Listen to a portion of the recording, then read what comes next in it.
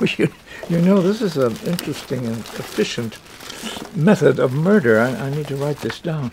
So, if someone switched the meds on purpose, I'd be dead in 10 minutes.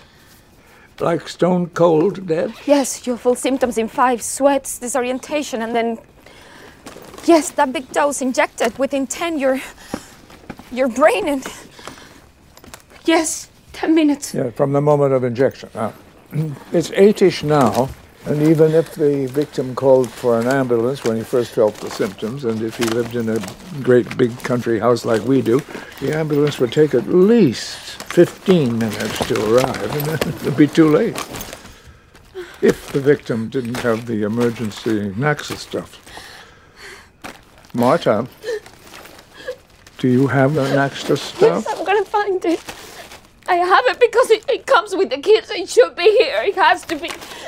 It's like a... Welcome to part 2 of our Knives Out episode. But before we go into real talk proper, we are going to do a little bit of PP, our patron pitch. This is where we let our patrons know what they can find on our exclusive patron channel. And also we'll let non-patrons know what they're missing out on. Alex, last episode, I was not prepared. I hadn't quite gotten the new QVR assignments, but I have them now from patron Sam Hurley. He's giving you the Peanut Butter Falcon, which is on IMDb TV. That's like one that's been on my back burner forever, I've been meaning to watch, so I'm excited about that.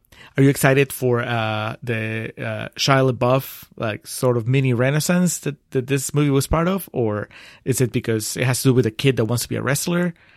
Both? You know me, I always like Shia. I was a big Lawless fan, possibly the biggest.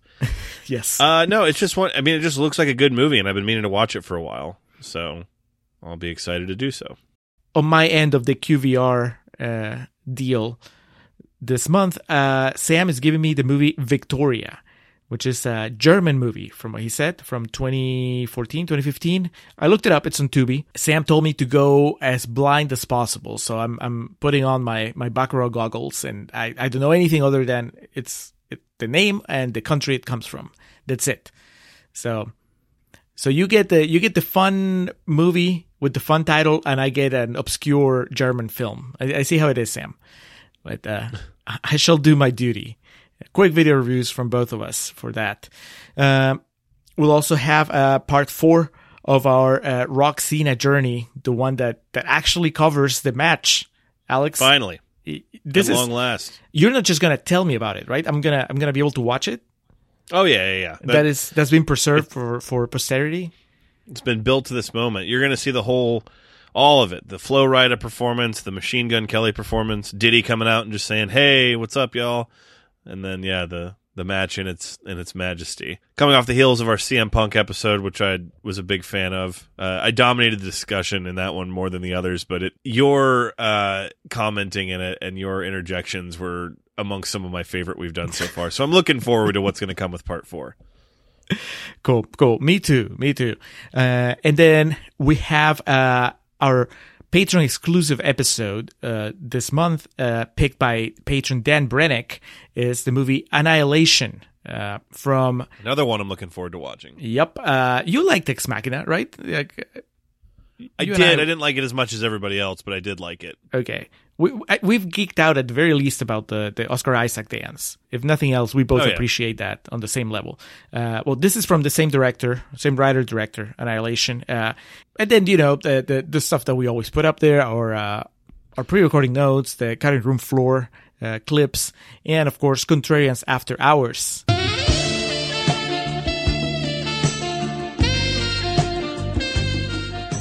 The spin-off show where we tell you about other things that we've watched, that we've listened to, that we played, that we've read. Alex, what are you bringing to Contrarians After Hours this time? 2 movies I watched recently I would like to discuss with you, Julio. Sounded so formal. Windfall with Jesse Plemons and Jason Segel, as well as Lily Collins. My buddy Kyle on his letterbox referred to Jesse Plemons as Plemdog Millionaire, and I don't know if I'll ever be able to unsee that. And then the latest Adele Exarchopoulos entry, Is it No Fucks Given? Zero Fucks Given? Let me see here. I fucking hate the name of the movie. It's on a new streaming service I got. The Adele streaming service. Yeah, exactly. Mubi? Mubi? Are you familiar with this? Yes, yeah. No, I'm subscribed to Movie. I didn't know it was playing a movie. Shit. Yeah, it is. Check it out. It's really good. 93% on Rotten Tomatoes currently. It's nothing like I was expecting. Like I kind of had an idea. Yeah, that too. Well, God knows how much I love Blue as the Warmest Color, and all of y'all know how much I love that movie, but her filmography has been kind of a mixed bag, to say the least, since then. So coming into it, I kind of tapered expectations, but I also had an idea of what it was going to be, and it was nothing like that, and I was very, very much in love with that movie. So I need to find out what the actual translation of the title is, because I have a hard time thinking that in France they're just zero fucks given. Zero fucks given about how to translate this to English. For real. On my end, you're watching brand new stuff, because Windfall is also pretty new. But on my end, I'm going back in time, Alex. This is just, I don't know if it's going to make me feel like out of touch. I'm like the last person arriving at this party, but The Lion King, the stage musical based on the animated movie from Disney from 1994, somehow it made its way to Austin this month, and my wife and I got tickets, and we were really close to the stage. And then, kind of as a side note, like an attachment to that experience, it was our social media guru's birthday that same day. So I went from The Lion King to her little birthday party shindig. Soiree. Yeah. It kind of, I mean, I'm not going to give the play-by-play of Zoe's birthday party, but it's more of it made me think about how things are kind of getting back to normal, but they're not quite back to normal, and how, we're all experiencing that transition. I know I certainly was. Like, as I was in that, surrounded by, in that party, surrounded by mostly people I didn't know, like, I just realized that I hadn't been in that situation in over 2 years, because that's the kind of thing that I used to do, just going there and hanging out with new people and all that stuff. And the last 2 years have been very restrictive.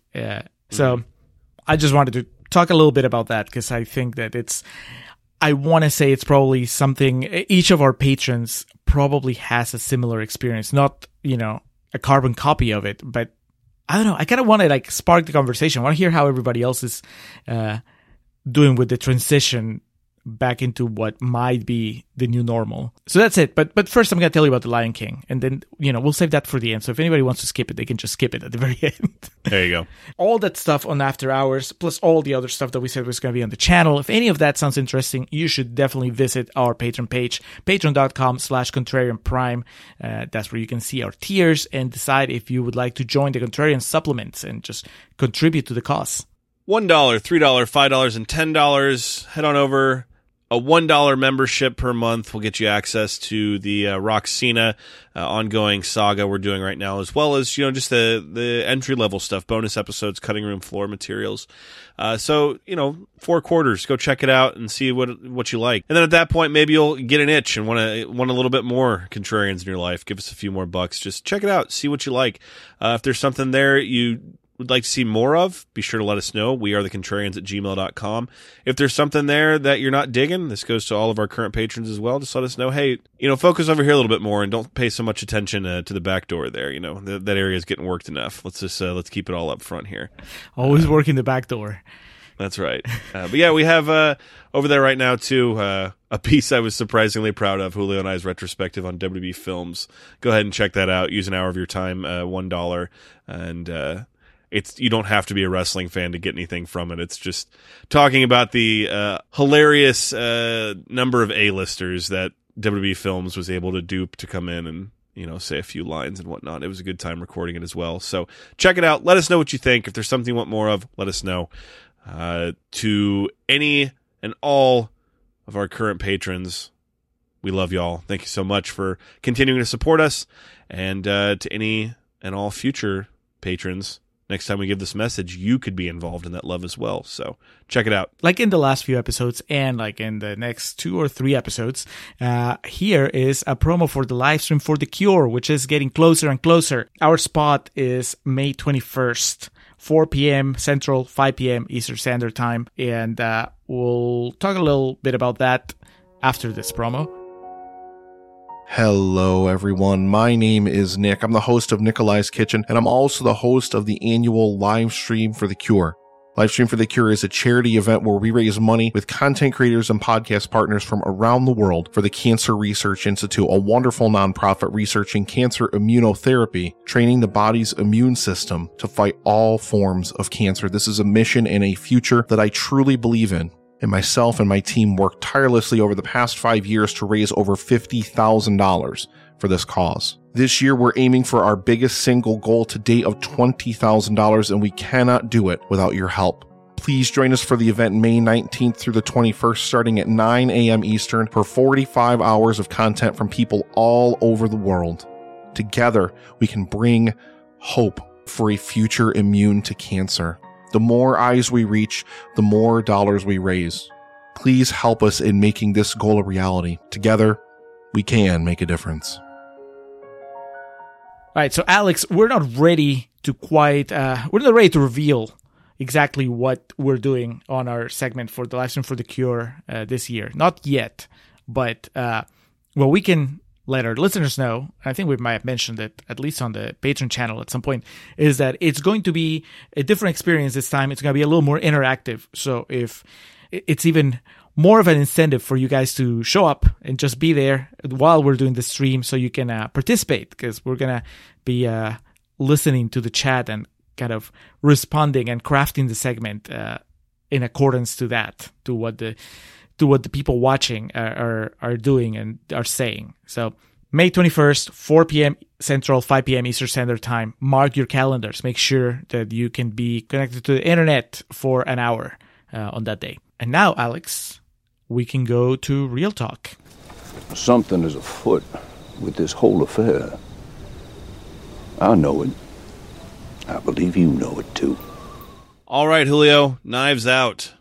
2019 American mystery film, written and directed by Rian Johnson, released Thanksgiving 2019. Budget of $40 million, which is honestly kind of surprising considering the players who are involved. Box office return of a little bit over $310 million. 97% on Rotten Tomatoes. Nominated for the Academy Award for Best Original Screenplay. Julio, you going to tell me what actually took it home? So that was 2020, right? Yeah. Oh, I know. It was a Promising Young Woman, right? No. Oh, that was 2021 then. Fuck. Mm-hmm. Come on, man. Get Out? Dominated. Get Out? No. That was the year before. Shit. I'm circling that answer. Dominated. What was the big 2020 movie now? Was it The Last Good Oscars? It was. Yeah. Oh, Parasite. Correct. Yeah. I had to think back to the party, the get-together that we had here. Yes.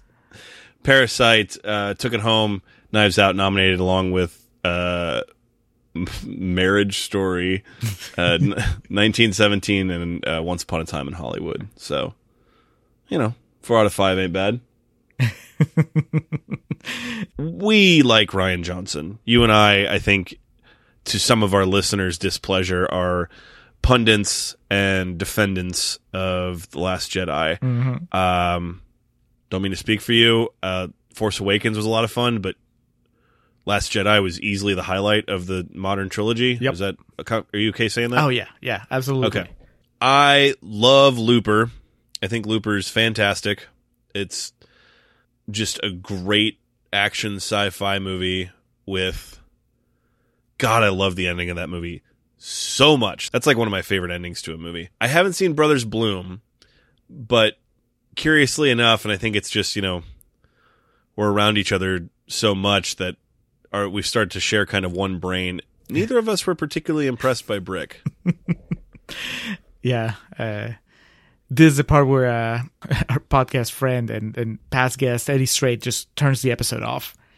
I know, yeah, he's a big fan of it. Brick is weird because it's not, if he had kept making movies like that, then I wouldn't be a fan of his filmmaking.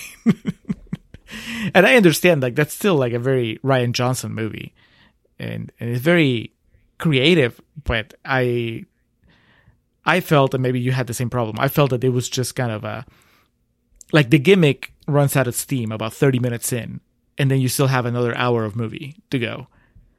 And it's like, oh, I get it. Can we do something else? I haven't seen Brothers Bloom either, so we're exactly on the same level as far as Rian Johnson expertise, because we've seen his Breaking Bad episodes too. Yes, we have. So I guess that comes into the film we're discussing here today, Knives Out. And before we just get into how we feel about it, 97% on Rotten Tomatoes, Julio. That does mean there was 3% of the critics that are acknowledged by the elusive and wily tomato meter that gave it a thumbs down, gave it a nasty green splotch. What were the naysayers saying? There's over 400 reviews on Rotten Tomatoes. My God. For this. Yeah. So you kind of have to scroll through a lot of fresh tomatoes to get to one of the green splotches. But here's 4 of them. Wesley Lovell from Cinema Site says, a predictable whodunit that seems to want to act as a homage to the great mystery features of the past, but ends up feeling like a recycled plot from a lesser Agatha Christie novel. You a big Agatha Christie fan, Alex? Can't say that I am. Yeah, they're kind of trying to make Agatha Christie happen again with they did Murder in the Orient Express a couple years ago. Yeah. And this year we saw, is it Death on the Nile? I think the one that just came out. I don't think it's been doing well, so we might not get a third one to close the trilogy. But that's I don't know. I like Agatha Christie novels. Like I've read a few. I mean, it's been a while, but when I was a kid, I remember finding them interesting. I don't know. I think that it oversimplifies what Knives Out is trying to do if you say that it's just recycling Agatha Christie. Then again, Glenn Lovell. I wonder if Glenn Lovell is related to Wesley Lovell. Shit. They're right for different publications, though. Glenn Lovell from Cinema Dope says, at over 2 hours, this salute to Dame Agatha feels overlong, padded. The denouement isn't reached so much as laboriously cuffed up like a fur ball. Disagree. I wouldn't call it denouement because I don't even know if I'm pronouncing that correctly, but I like the ending, if that's what he's talking about. Michael Smith from Tulsa World says, I left not caring what the future held for a single one of these characters. Michael, where's your empathy? I know I cared for Jamie Lee Curtis. Like, I was curious if she was going to get over it and move on with her life. I definitely care for Marta. I thought Marta was, I was like, what's she going to do? And I was mildly curious about the further adventures of Benoit Blanc. Everybody else can go fuck themselves. You didn't want Michael Shannon, man. Nah, I mean, now that we're in real talk, I think that was fine. I think that he showed his true colors, and that's all I needed to see. He kind of crossed the line when he went to passive-aggressively threaten her at her home. Kind of like with we didn't mention her once in Contrarian's Corner. Meg, Toni Collette's daughter. Yeah. She, I think that she's also like, I know everything I need to know about her. She was trying to be an ally, and then she showed her true colors at one point. Then she apologizes, but you still, like, at the very end, she's still standing with her family. So, yeah, I don't need to see any more of her. But Jamie Lee Curtis, though, I mean, I like that she breaks off her marriage. She's like, fuck this. Yeah, I love how the last shot of Don Johnson, he has a black eye. Yep. Yeah, it's pretty awesome. Let's close with Grace Randolph from Beyond the Trailer, who says, okay, I guess, but not at all what the trailers promised. Audiences sold on an ensemble murder mystery, but instead they get a thriller with aggressive political undertones. I don't think this is a thriller, just to begin with. No. Aggressive political undertones, that's a different thing. Like that, I agree with, but I don't think it's a bad thing. I actually like that a lot. But I don't know.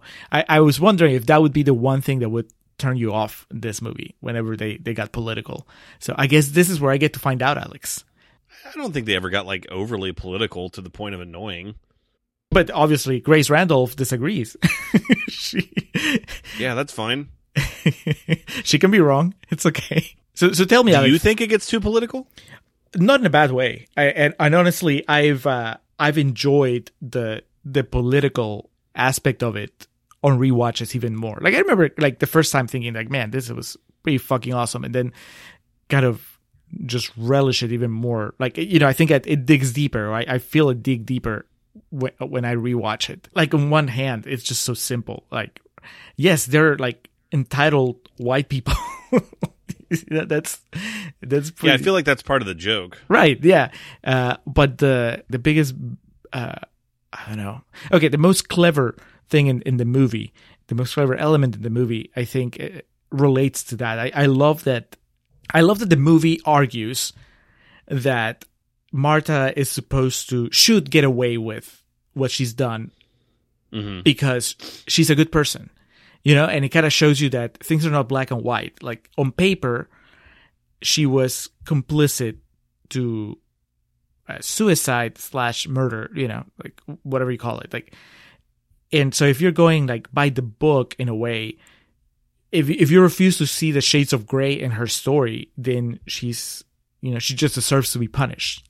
And instead, she is gifted like this fortune, and you know, she ends up on top. And there's that conversation early on when you know, the most political, like I guess openly political moment in the movie, when Don Johnson and Toni Collette are like arguing, and Don Johnson is like talking about illegal immigrants, and he's like, they broke the law and they need to, you know, suffer the consequences for that. And it's like, yeah, that's the kind of argument that makes sense on a very, like on paper, on a very logical level, but it ignores like the gray area side of it. It's like, you know, why does someone break the law?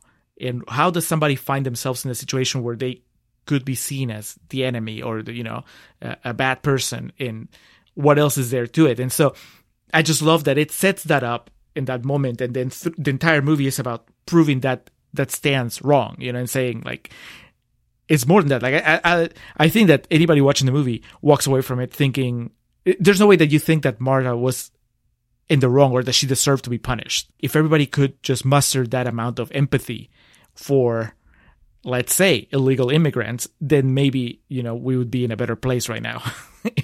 We'd be less divided, and we'd be like a little more just, I don't know, together, you know, as a country or whatever.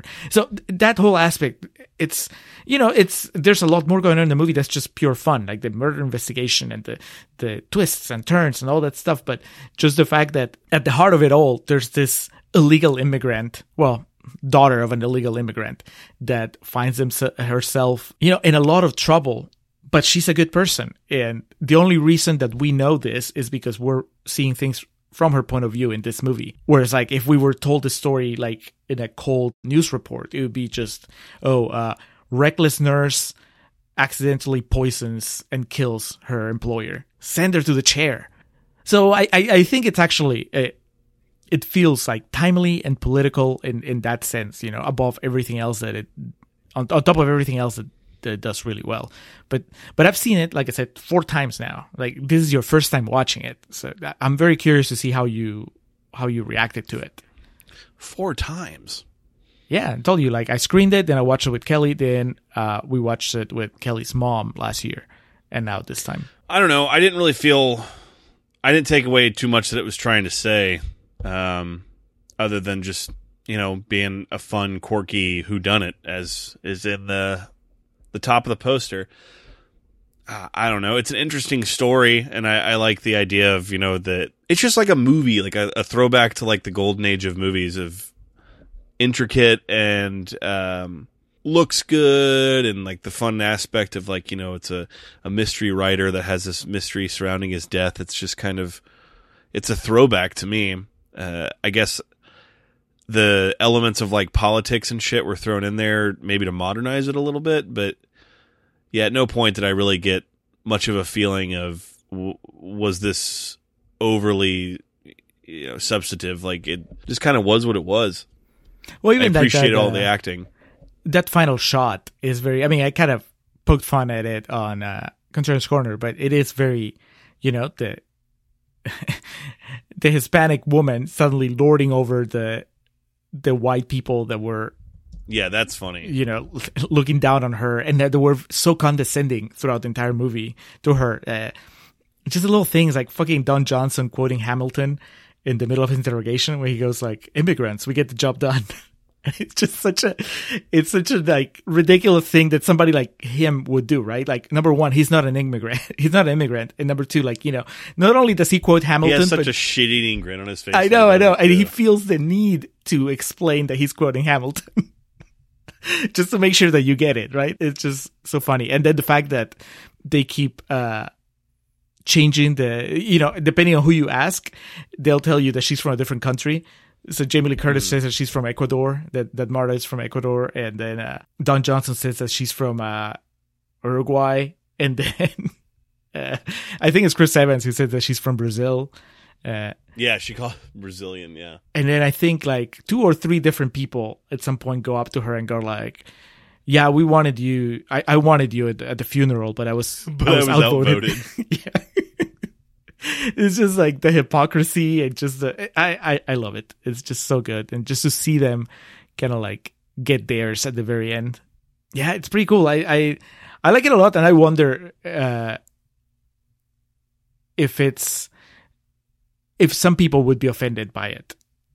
I don't think so. Like, I think it's very, you know, I think that the people that would be offended by it, I don't know that they would like actually like spend this much time thinking about it and analyzing it to actually find, you know, the thing that would offend them. But I could be wrong. But, you know, 97%, I mean, I guess you could make the case that maybe most movie critics lean liberal, lean to the left. And that's why, you know, it would be a positive experience, whether you pick up on the politics of it or not. But I don't know. I like that a lot. Who's your favorite character? I can't decide if I really like Daniel Craig in this or not, because it is just like to the point of like when he first started speaking when I was watching it. Because again, you know, y'all know I don't keep up with modern films, so I didn't really have any idea of what to expect coming into this, which is cool because you know, if I had paid attention, I probably would have known like how it played out. But anyway, the first time he spoke, I was like, wait, what?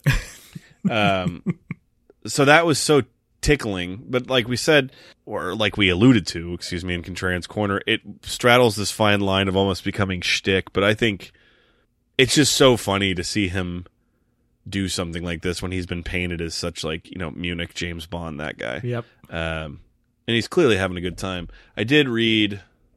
I hope you're going to tell me that he's like Benicio del Toro in The Usual Suspects. That he just came with that accent. It's not something that Rian Johnson wanted. Just a decision he made. Rian Johnson contemplated cutting Blanc's donut speech, but Craig convinced him that it was good. Watching the actor deliver it sold him on keeping the entire thing. Like that just feels like the logical conclusion his character is just to give that insane speech. Strange case from the start. A case with a hole in the middle. A donut. I'm just talking through my process here. Let me know if this is boring. But then it's the precursor to him completely figuring out everything that happened. And like I said, it's the Michael Scott thing. Yeah. So I really enjoyed that. I'm always going to love Michael Shannon. I think he's pretty funny in this as well. Rian Johnson said Michael Shannon was by far the funniest person on set and came up with a lot of his character's funny lines and physical moments, such as his triumphant arm raise during the eat shit scene and his retort, I will not eat one iota of shit. And I don't know, everyone's really good and kind of understated in this, which I really like. You know, everyone has these kind of ridiculous characters, but no one's around long enough to, with the exception of Daniel Craig, for it to really like reverberate. And, like Jamie Lee has her little part, and even Christopher Plummer and the little moments he has is so fucking good. Like I said, that whole scene where he's just dressing down his whole family, it's fantastic. But if I had to pick a favorite, Don Johnson's such an asshole. You had brought it up specifically, so I made note of this. It was Don Johnson's idea for his character to hand his empty plate to Marta as she was the maid during the immigration conversation. It's so like he doesn't even look at her. It's just like he's talking and he just hands it over. And he has it there for like a little bit, kind of like, can you please get this? It's such a dick. Yeah, it's great. Yeah, it would either be him or Michael Shannon, just in terms of like when they were on screen, I kind of perked up and, you know, paid extra attention to their mannerisms and everything. You know, for a 2-hour and 10-minute movie, I didn't take one break. I was pretty enchanted by what was going on. I just kind of plorped down in front of the TV and took my notes. And when it got to the end, when they were going back to the house and I checked the time and there was still 30 minutes left, I was like, whoa, wait a minute. But at the same time, it's like I don't know where I would cut things out. You have to have all of that to make the ending as impactful as it was. Mm-hmm. This isn't fucking Wolf of Wall Street where you could cut an hour of that movie out and still have the same ending and just be as impactful. It's everything's there for a reason, and that's, for the most part, my experience with Rian Johnson's movies, being Looper and Last Jedi being my favorites, of like everything in there is there for a reason and matters and means something in the end. And that's kind of what happened here. I don't really know how they do a sequel. Do you know if it's going to be all the same players and shit? No, I think it's Daniel Craig with a new case. Oh, it's like an anthology type thing? Yeah, because they've been announcing like cast. I know Batista is in it. Like that was one of the big names that they dropped last year, I think. Excellent. But this, so it's gonna be another all-star cast and Daniel Craig just investigating. I wouldn't put it past them to have at least a cameo from Ana de Armas.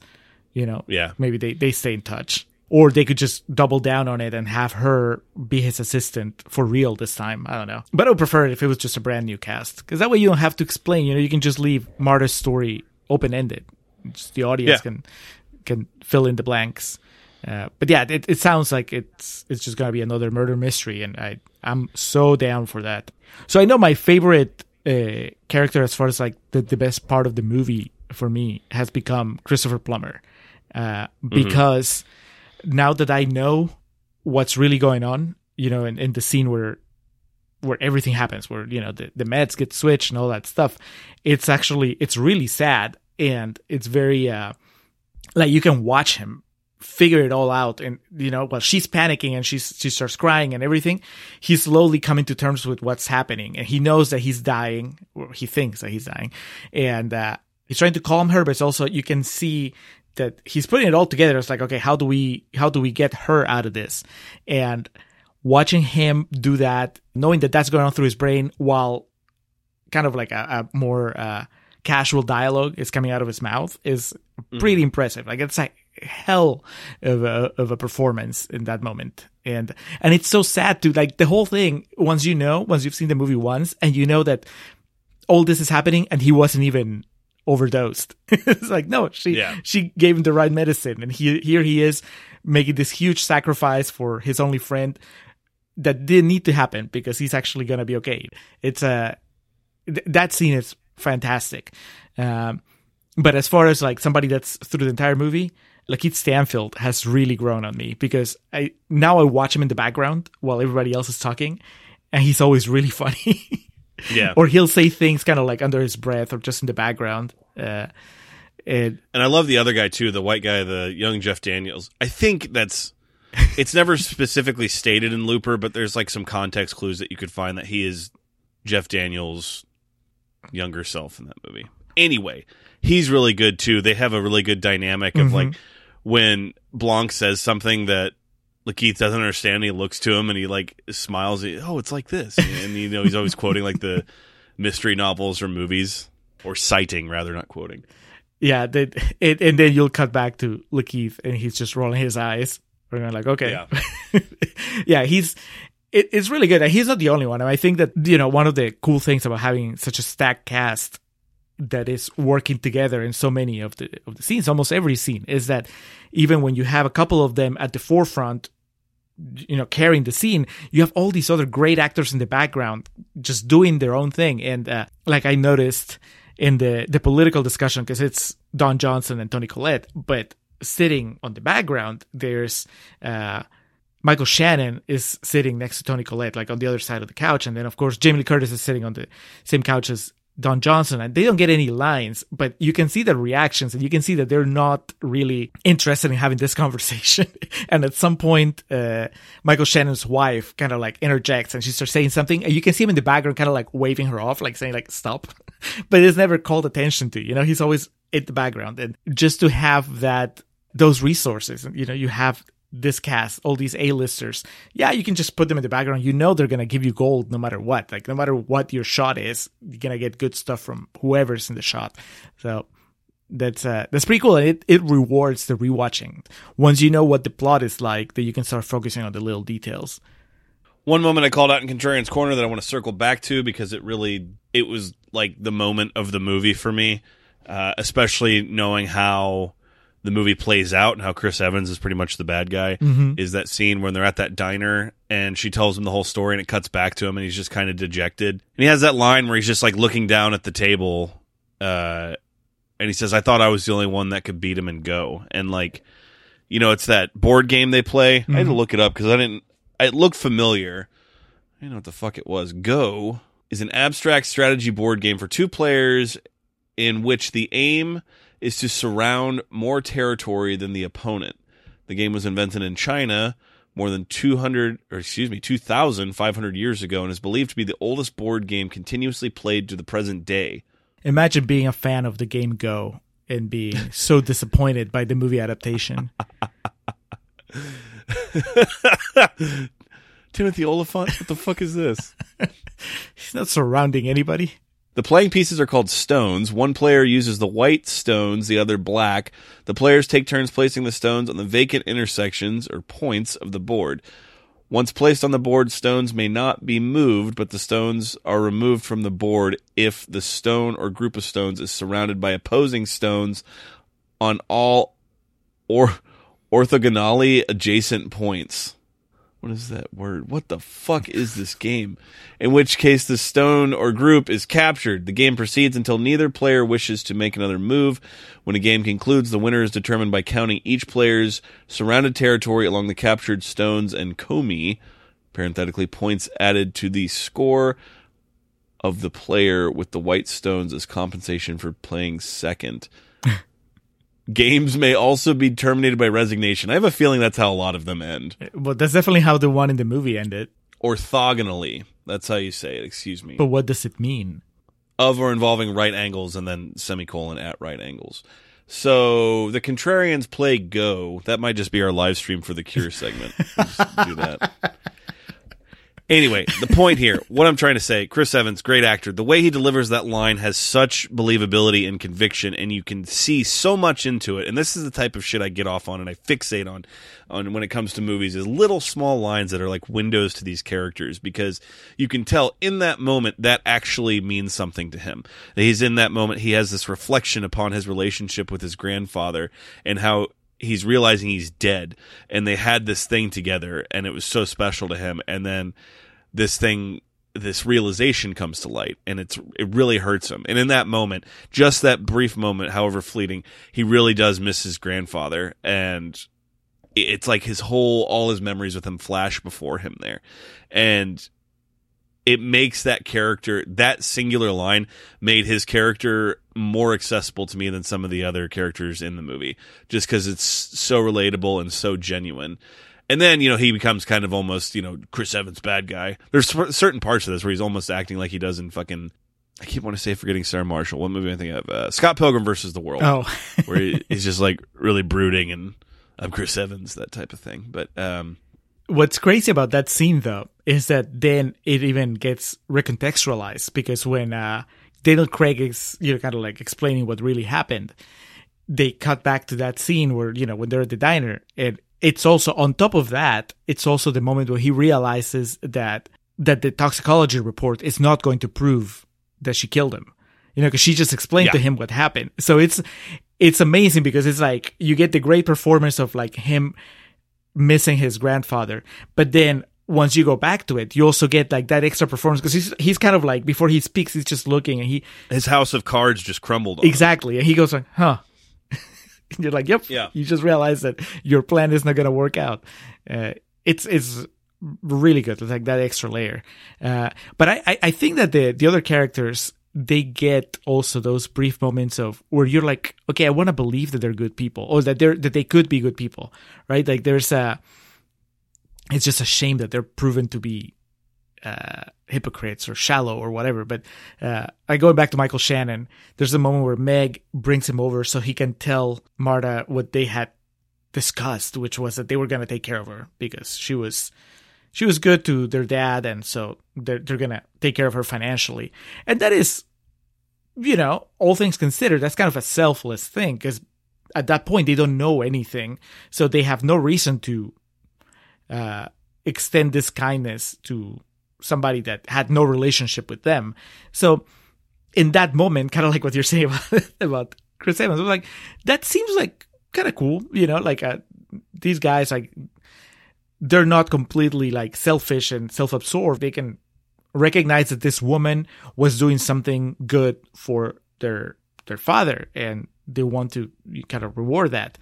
And then, of course, that when things get complicated, they kind of show their true colors, and then you're like, okay, so they're only nice when they're like winning, when they're on top.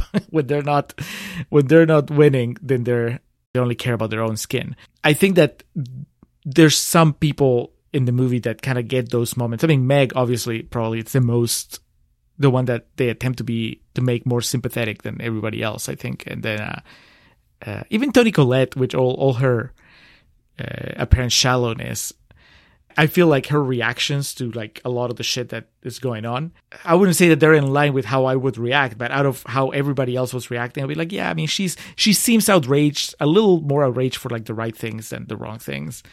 But at the end, of course, they're all terrible people anyway.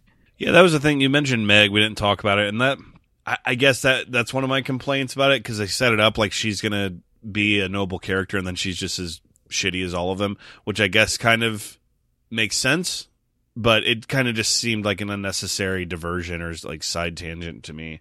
But I think that that's what makes her maybe the most realistic or even relatable character in a way, because she is the one that I think that's what I would be afraid that I would be, right? Like that I think that I'm a good person, but then when push comes to shove, I will actually put myself ahead, right? Like she's really good until it becomes clear that her tuition money, she might not be able to go to school, and then she throws Marta under the bus. And then, I don't know, I mean, do you feel that she's being sincere when she apologizes later?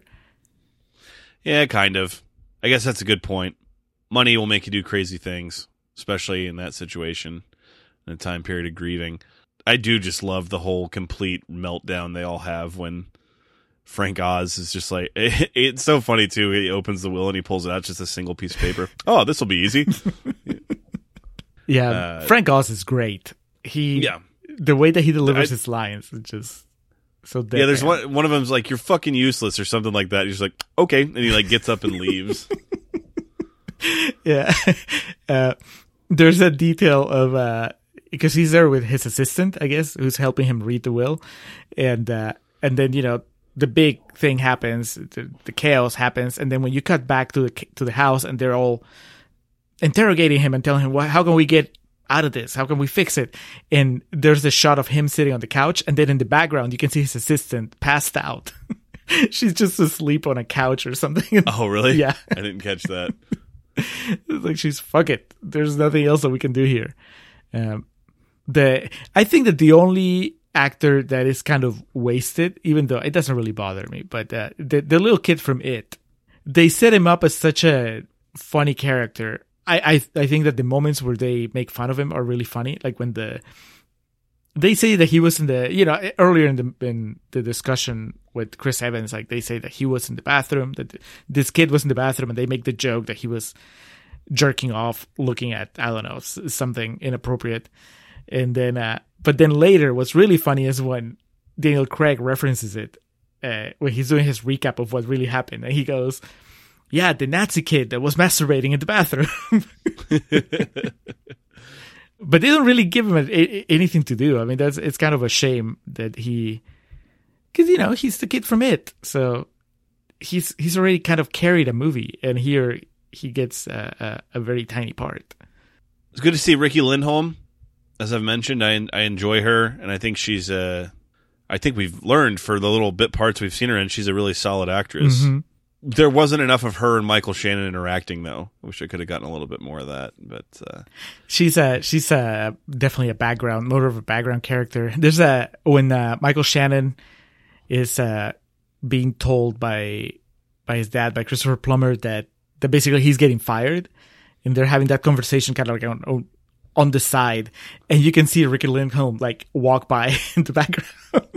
like she's keeping tabs on her husband. It's pretty funny. Yeah, it's good stuff, man. I'm glad we used this to fill in the gap that we had. I don't know if I was at the point where I was considering this a blind spot in my movie viewing, but I'm glad we watched it. And yeah, definitely we'll have to revisit it at some point to see if I genuinely enjoyed Daniel Craig's performance or if it's just something I find funny. I think I couldn't figure it out because I was just so like shocked by it because it was I had no forewarning of what was coming. But yeah, really solid stuff. The first time I watched it, I didn't like his accent. I think it was the one thing that I didn't like in the movie. And then it just kind of grew on me. You know, the second time I watched it, I was like, okay, I get it now. It's so weird to see that sound coming out of his mouth. Because never see him do anything like that. That's James Bond. Yeah. But anyway, Ana de Armas, I mean, yeah, we kind of made fun of it in Contrarious Corner, but I thought that it was great that she got a starring role here after being solid support. I was not kidding. She is the best part of Blade Runner 2049. She plays an artificial intelligence that Ryan Gosling kind of keeps as his assistant, but they also have this weird sort of platonic romantic relationship. She's great. she's so good. And now, I mean, she's in other things, but I still think of her mainly as like, oh, Knives Out, that was her thing. That's when she really landed in Hollywood. And then, you know, like I said, she dated Ben Affleck, and I guess there's a Netflix movie with them, but that's probably how they started dating. And it's supposed to be an erotic thriller. They're trying to bring that genre back. I'm listening. Affleck. We spent like a whole season trying to convince people that the erotic thriller is it's worth a revisiting. valuable medium. Yeah. Well, it hasn't done well. Deep Water. That's what it's called. And since this is a Rotten Tomatoes show, 37% with a 23% audience score. Actually, it's Hulu, not Netflix. If you feel like seeing beautiful people naked and contorting around each other, that's your next stop. Just watch the second scene in Holy Motors. Artsy and sexual. Yes. Immigrants, we get the job done. All right, Julio, I checked out your Letterboxd review on this. I'm not sure it's going to change your opinion after this most recent viewing, but yeah, I was pretty impressed. It's not my favorite Rian Johnson movie, but I'm content with probably a B+. I definitely felt the runtime towards the end, and there's some things just for my taste that could be tightened up a little bit, but it's still a hell of a piece of business. So B+ on my end. Is it still getting the full Monty from you? It gets the full Monty. I enjoy that ending so much, that final shot. I think it just, it's the culmination of those little things that are running through the movie. We've been talking, it seems like a theme of recent episodes has been me being kind of disheartened by just by humanity in general. But then there's little things like this that I don't know if they give me hope or if they just give me pleasure because it's just somebody kind of like sticking it to the man. And just seeing Ana de Armas up there drinking her coffee, looking down on all these assholes. It's a pretty baller closing. Yeah, it's just so good. After everything that has happened in the movie and how much of their personality they've revealed, it's such a perfect ending. And it's just like a very simple statement, I think, from Rian Johnson. So that's good. It's so good. Easily my favorite of his, but I also love Looper. I love Last Jedi. It's kind of bonkers that I haven't seen Brothers Bloom yet, considering how much I like the other movies of his that are not Brick. Mr. Johnson, we are once more in your debt. I don't know if the time will ever come where we do a Star Wars movie, let alone Last Jedi or Looper on here, but I'm glad we covered your most recent entry, and I'm sure we'll circle back to discussion whenever the sequel's released. I might even get out of the house and go see that at the movie theater. Hey, we'll see. We might go together. Let's make a thing. Which has been reserved specifically for Halloween and Jackass movies for the past 2 years. All right.